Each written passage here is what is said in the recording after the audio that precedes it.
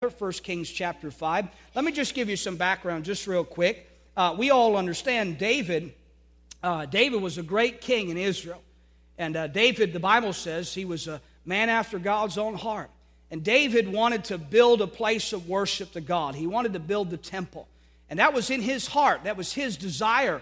And God used him greatly in the preparation for the building of the temple. But God told David that he would not build the temple. He would not be able to do that. And so he said that his son Solomon would do that. If you look at 1 Kings 5, if you notice this, it says, "And behold, I purpose to build an house in the name of the Lord my God, as the Lord spake unto David my father, saying, Thy son whom I will set up upon thy throne in thy room, he shall build a house unto my name." And so God told David that it wouldn't be him that would build this temple, that it would be his son Solomon. So David worked, and he heavily worked in getting materials and drawing all those things in and providing for the preparation of that, really laid the groundwork so that Solomon would be able to build the temple. But it really was more about David's heart for God. David wanted to worship the Lord. He wanted to provide a place of worship. We understand that it's not about buildings, it's about the Lord Jesus Christ. We just sang that old rugged cross. I'll cherish the old rugged cross. You know why we cherish it so? Because of who died on the cross, Jesus Christ. If it were not for Jesus, the cross would have no significance to us. I was thinking about that as I stood and sang that song that Jesus spoke to his disciples, and he said that they were to take up their cross and follow him. How much more significance does that have to us today, because we understand what Jesus did on the cross? They were not understanding that fully, I don't think, because a cross was not something that was something they were looking to or looking for. We look back at the cross and say, what a wonderful thing the cross is, but it was not a wonderful thing in his day. And let's look at 1 Kings chapter number 5, and we'll look at verse number 12 together.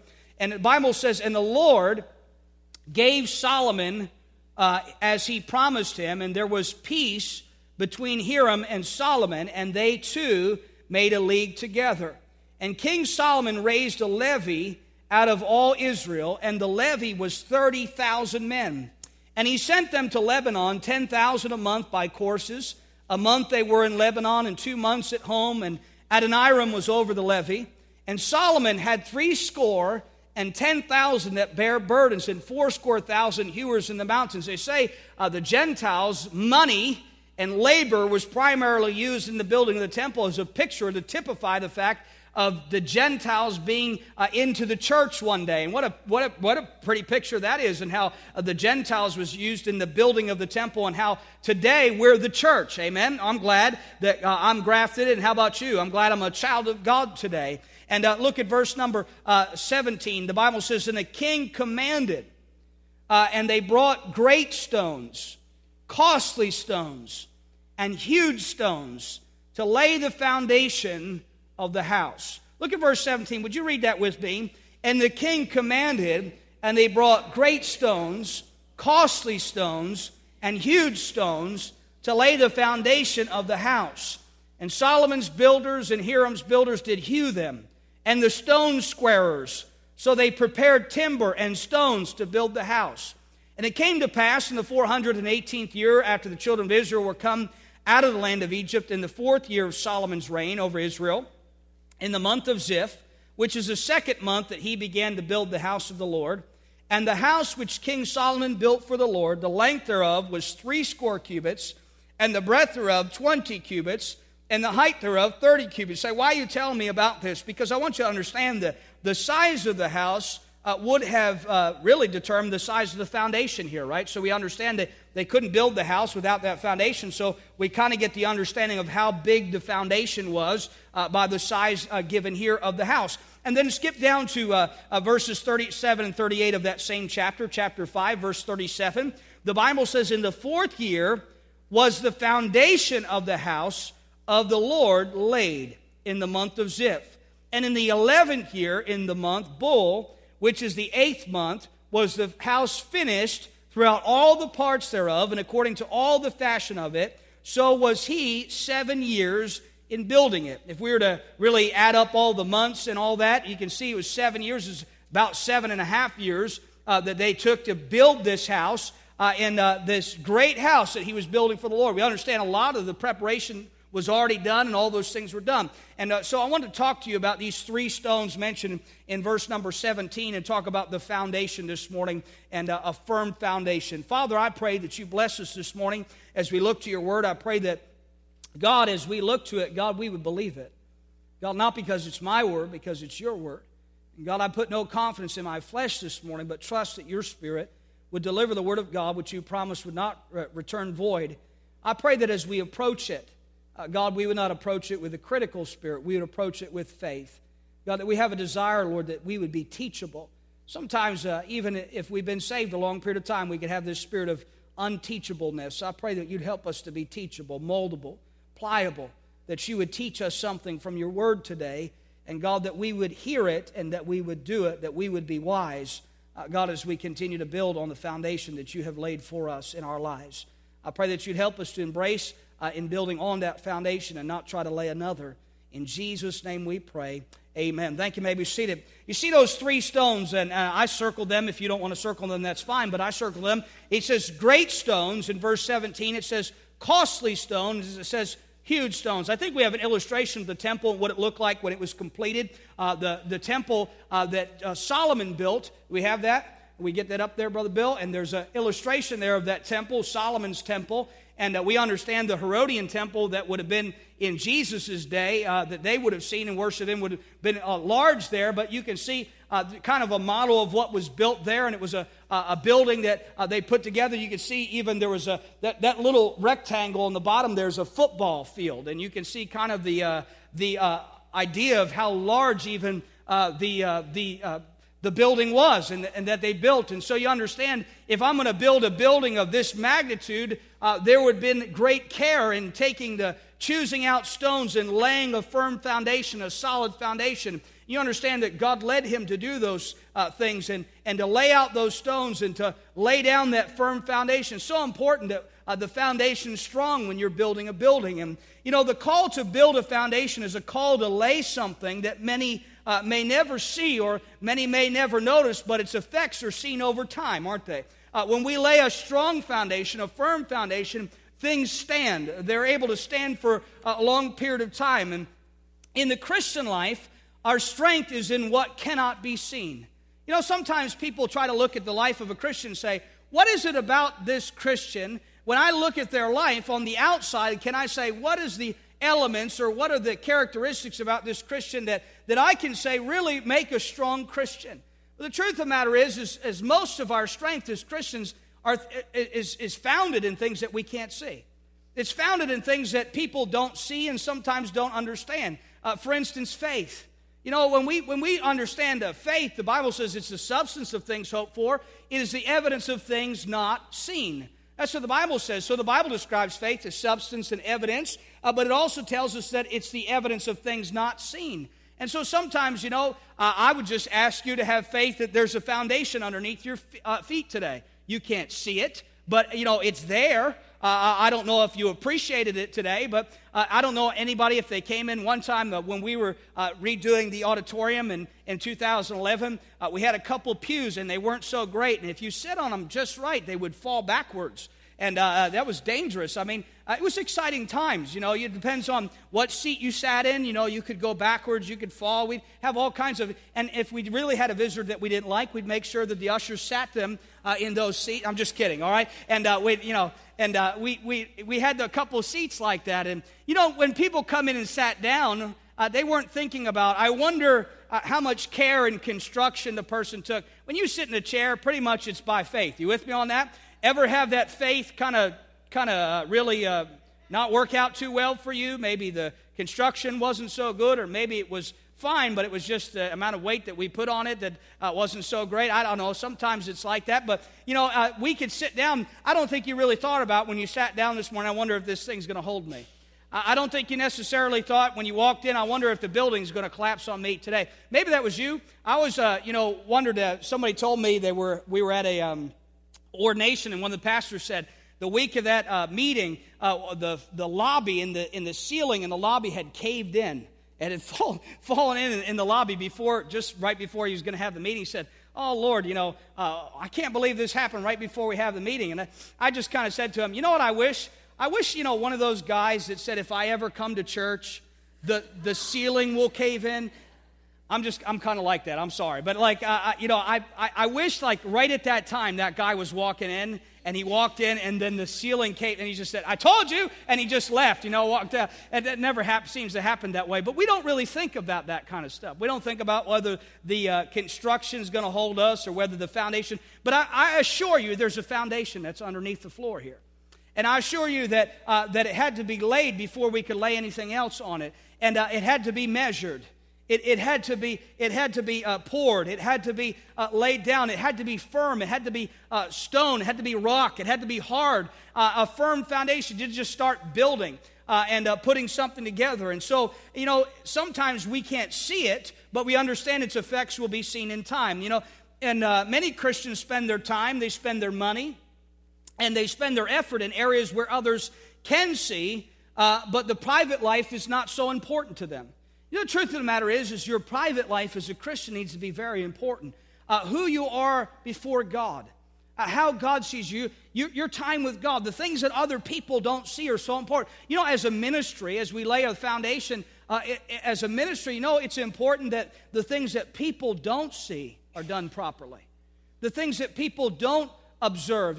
I like to have the building clean. I like to have the bathrooms clean. I like to have the exterior clean. I like to have things in order. But you know what? Aside from doing all those things this morning, I met with a group of men at around 8 o'clock this morning, and we prayed there in the office, and we spent some time in prayer for this service today. And I'm not saying that to you because I'm trying to get pats on the back. I'm just saying we've got to keep the priority in the places where people don't see. We understand that, we can't impress God with our words, and we can't impress God with our dress, and we can't impress God with the things that we do externally. Those are for each other. That's considering one another, to provoke one another to love and good works. But the truth of the matter is, God sees our heart today. God sees your heart today. He knows what you're rooted in. He knows what you're grounded in as a Christian. And it's important that you're rooted and grounded in the things that the Bible says you're to be rooted and grounded in. Sometimes we root and ground our lives in superficial things, in surface issues, and things that don't really matter, and we ignore the private life. We ignore the unseen life. We ignore the faith life, and we walk by sight instead of walking by faith in the life of a Christian. And sometimes we spend all of our time, and we spend all of our money, and we spend all of our effort in the things that people see, and we forget that the Word of God tells us as Christians that it's not supposed to be with eye service as men pleasers, but we're supposed to be servants of the Lord that do the will of God from our heart. From our heart. Isn't it so important that it comes from our heart? They say a message from the mind reaches the mind, and a message from the heart reaches the heart, and a message from the life reaches the life. It's so important that when we have a message to give, that it comes from our hearts. If you go out and you just tell the truth or the Word of God to someone, but it doesn't flow from a heart from God, it doesn't flow out of a love for care and compassion for others, we have good news, don't we? Good news, the gospel is, isn't it? It's good news. Jesus Christ came into this world to save sinners, Paul said, of whom I am chief. And he said, I've got some good news for you. Jesus Christ loves you. For God so loved the world that he gave his only begotten Son, that whosoever believeth in him should not perish but have everlasting life. The Bible says, but God sent not his Son into the world to condemn the world, but that the world through him might be saved. We understand something. We look at Jesus. Jesus' message was a message of salvation to a lost world.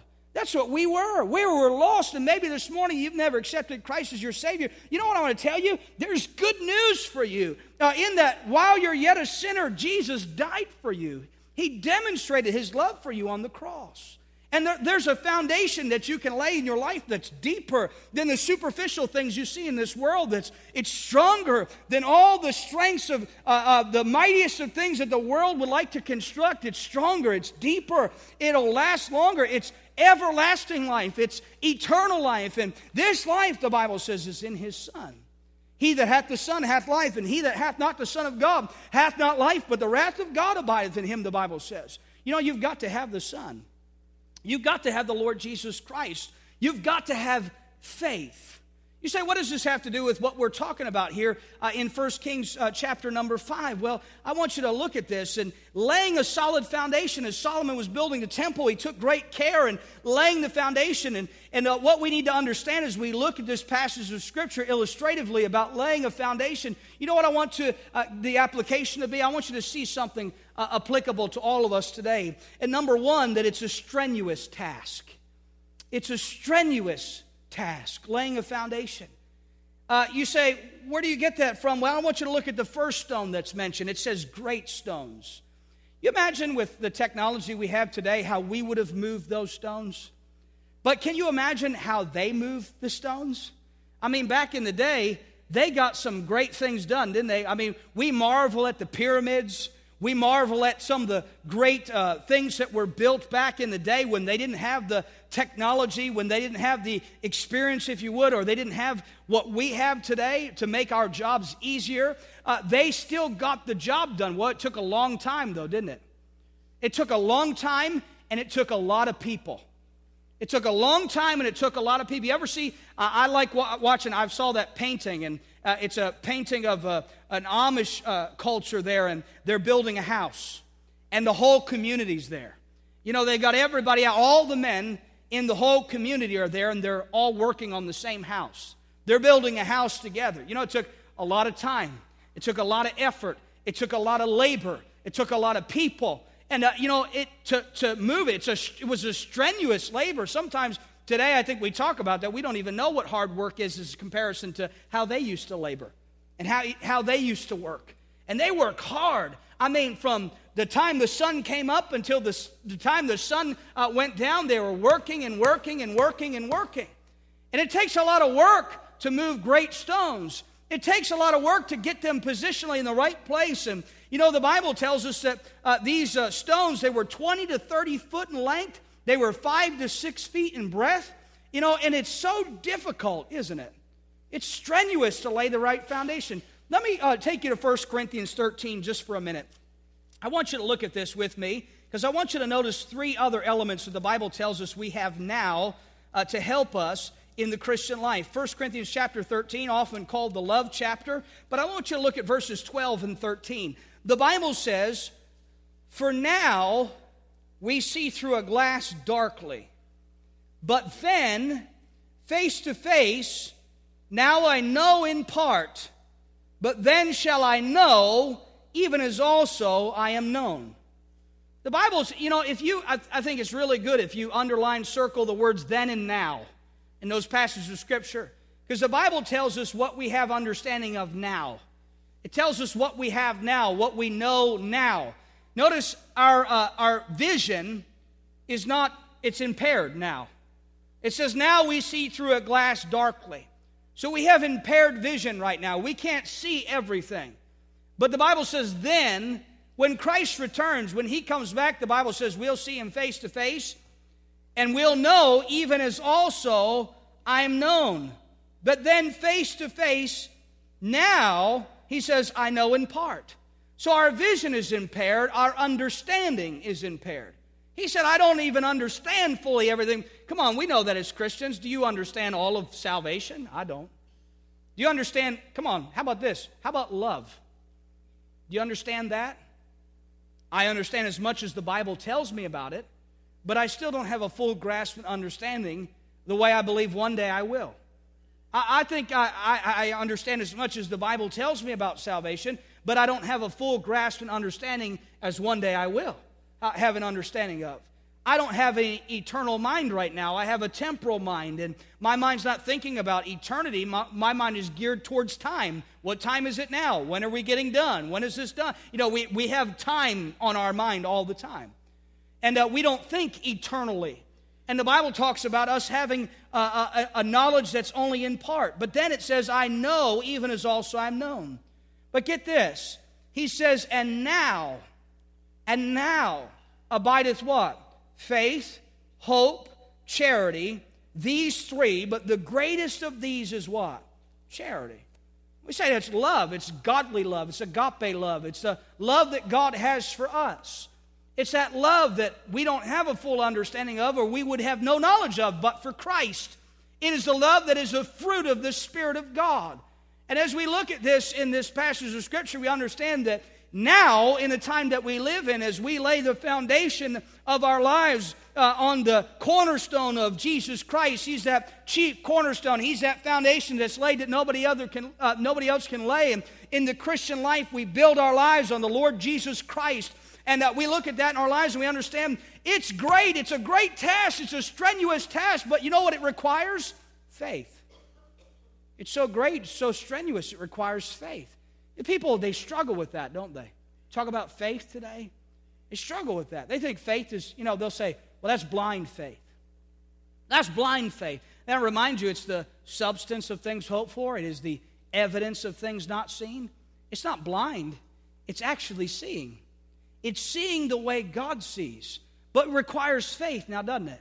I was talking to someone recently, and they were talking about the origin of humanity, the origin of creation, and they were talking about in science and all those things. And, I just let him talk, and we went on and on for a time. And as he began to talk about more and more of all the works of science and the books that have been written and all those things, I said, when you come to the end of all of that, here's the thing.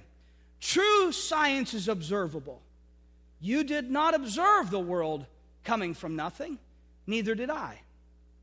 You did not observe all of the things that you're talking about. And by the way, neither did those. Come on, you with me? I read the books and I see them. The stone is this old because the fossil we found in it is this old. And the fossil we found, well, how do you know that the fossil is that old? Because of the stone that was in it is that old. And the fossil is dated by the stone and the stone's dated by the fossil. We call that, really intelligent people call that circular thinking.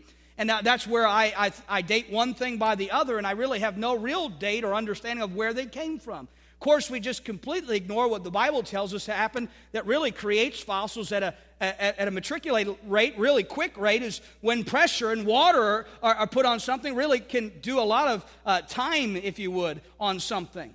We look at, you ever see something underneath the water in the ocean? All that pressure, you look at like a fossilized boat down there.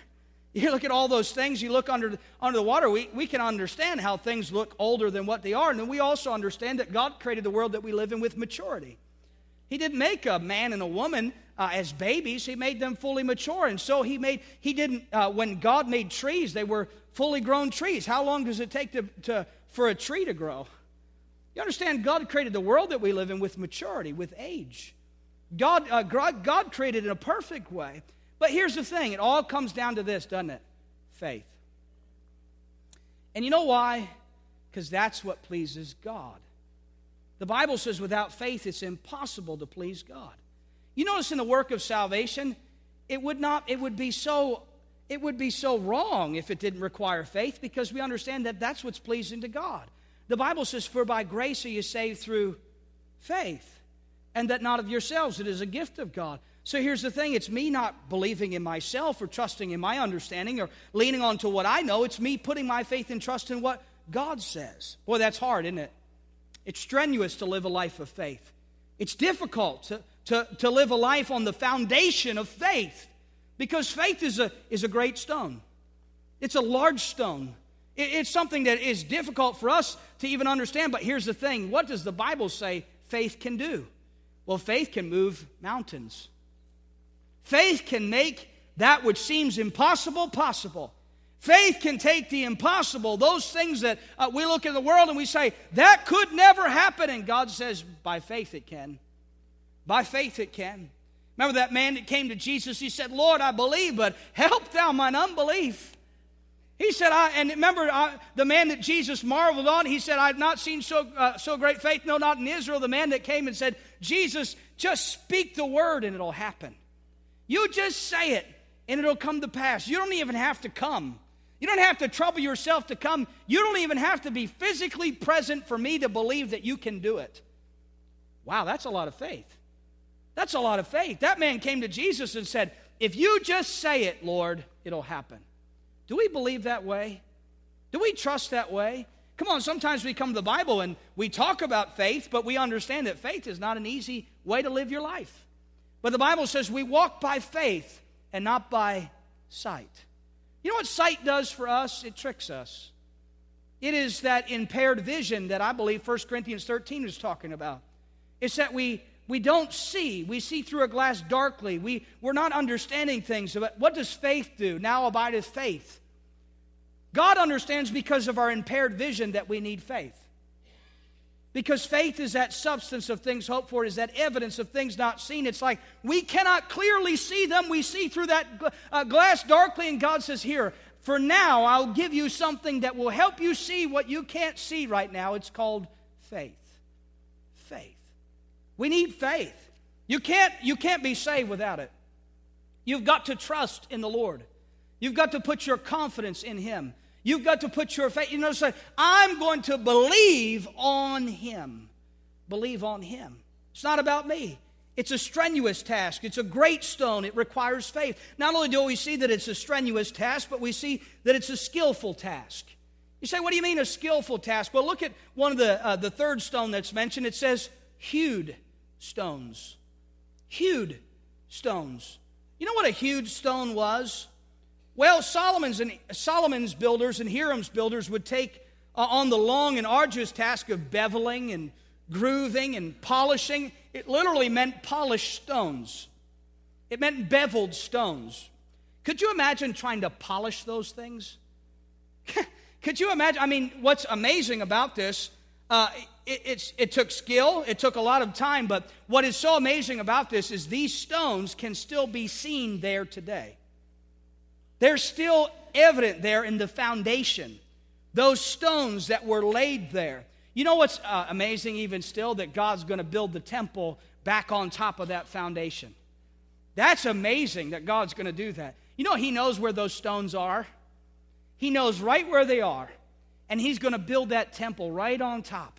And you know, Jesus is going to come and He's going to sit on the throne. Jesus is going to come and rule and reign. It's going to be an awesome thing, but I'm telling you, that took some skill to hew out those stones.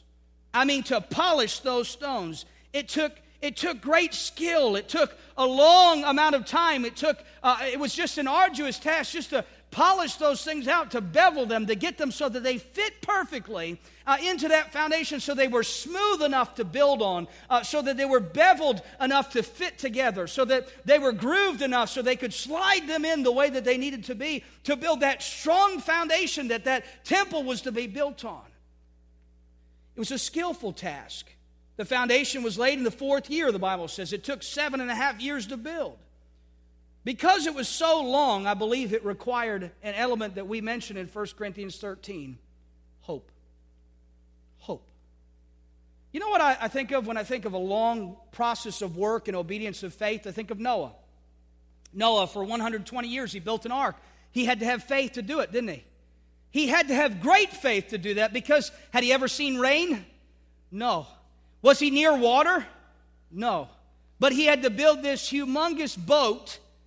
And you know what he had? He had faith, but he also needed something else, didn't he? Hope. Hope. You know what the Lord does for us? He gives us hope.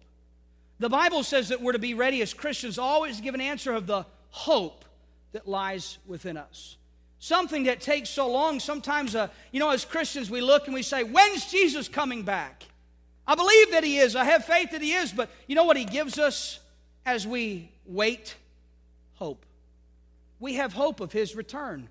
The Bible says we have that blessed hope. We look for that glorious appearing of our Lord and Savior, Jesus Christ. Looking for that blessed hope. You know, there's a hope that lies within us, the Bible talks about. I'm glad that God, for now, has given me hope. How about you? Could you imagine living in this world?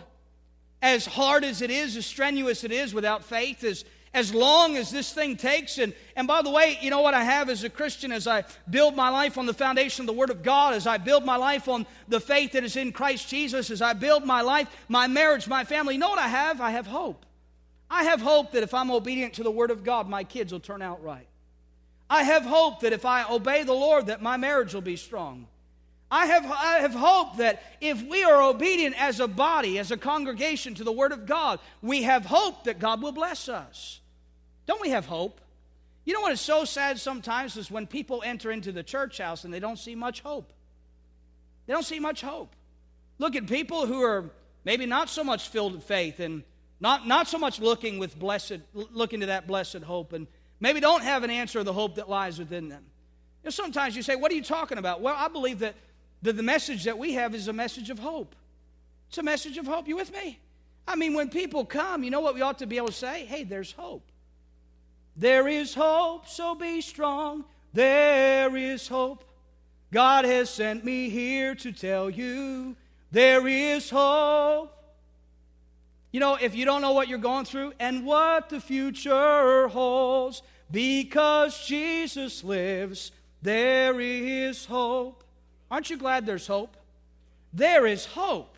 And we can hope in the Lord, the Bible says. Hope thou in the Lord. There's hope in the world that we live in that seems, come on, hopeless, helpless. It seems hopeless. You look at our government, it seems hopeless. You look at the world that we live in, it seems hopeless. Come on, I will look at people's eyes, it's hopeless.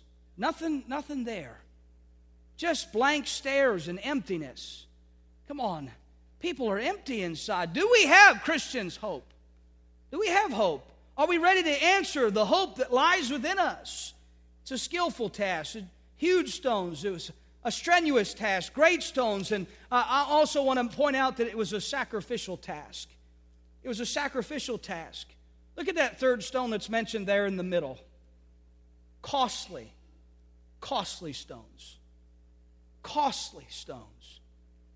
You know it costs something to build? You know, Solomon understood that, didn't he? He said, hey, listen, this is going to cost us something, but this is worth the cost. This is worth the cost. Didn't he put a lot of money into that thing? Sure did. Didn't he put a lot of time and energy into it? Sure did. Didn't he put a lot of man hours on that? Sure did. You know what? David didn't build it. He was busy at war, and he's a bloody king, the Bible says, and he was at war with all those around his borders. But Solomon, he finally said, God's given us peace on all our borders.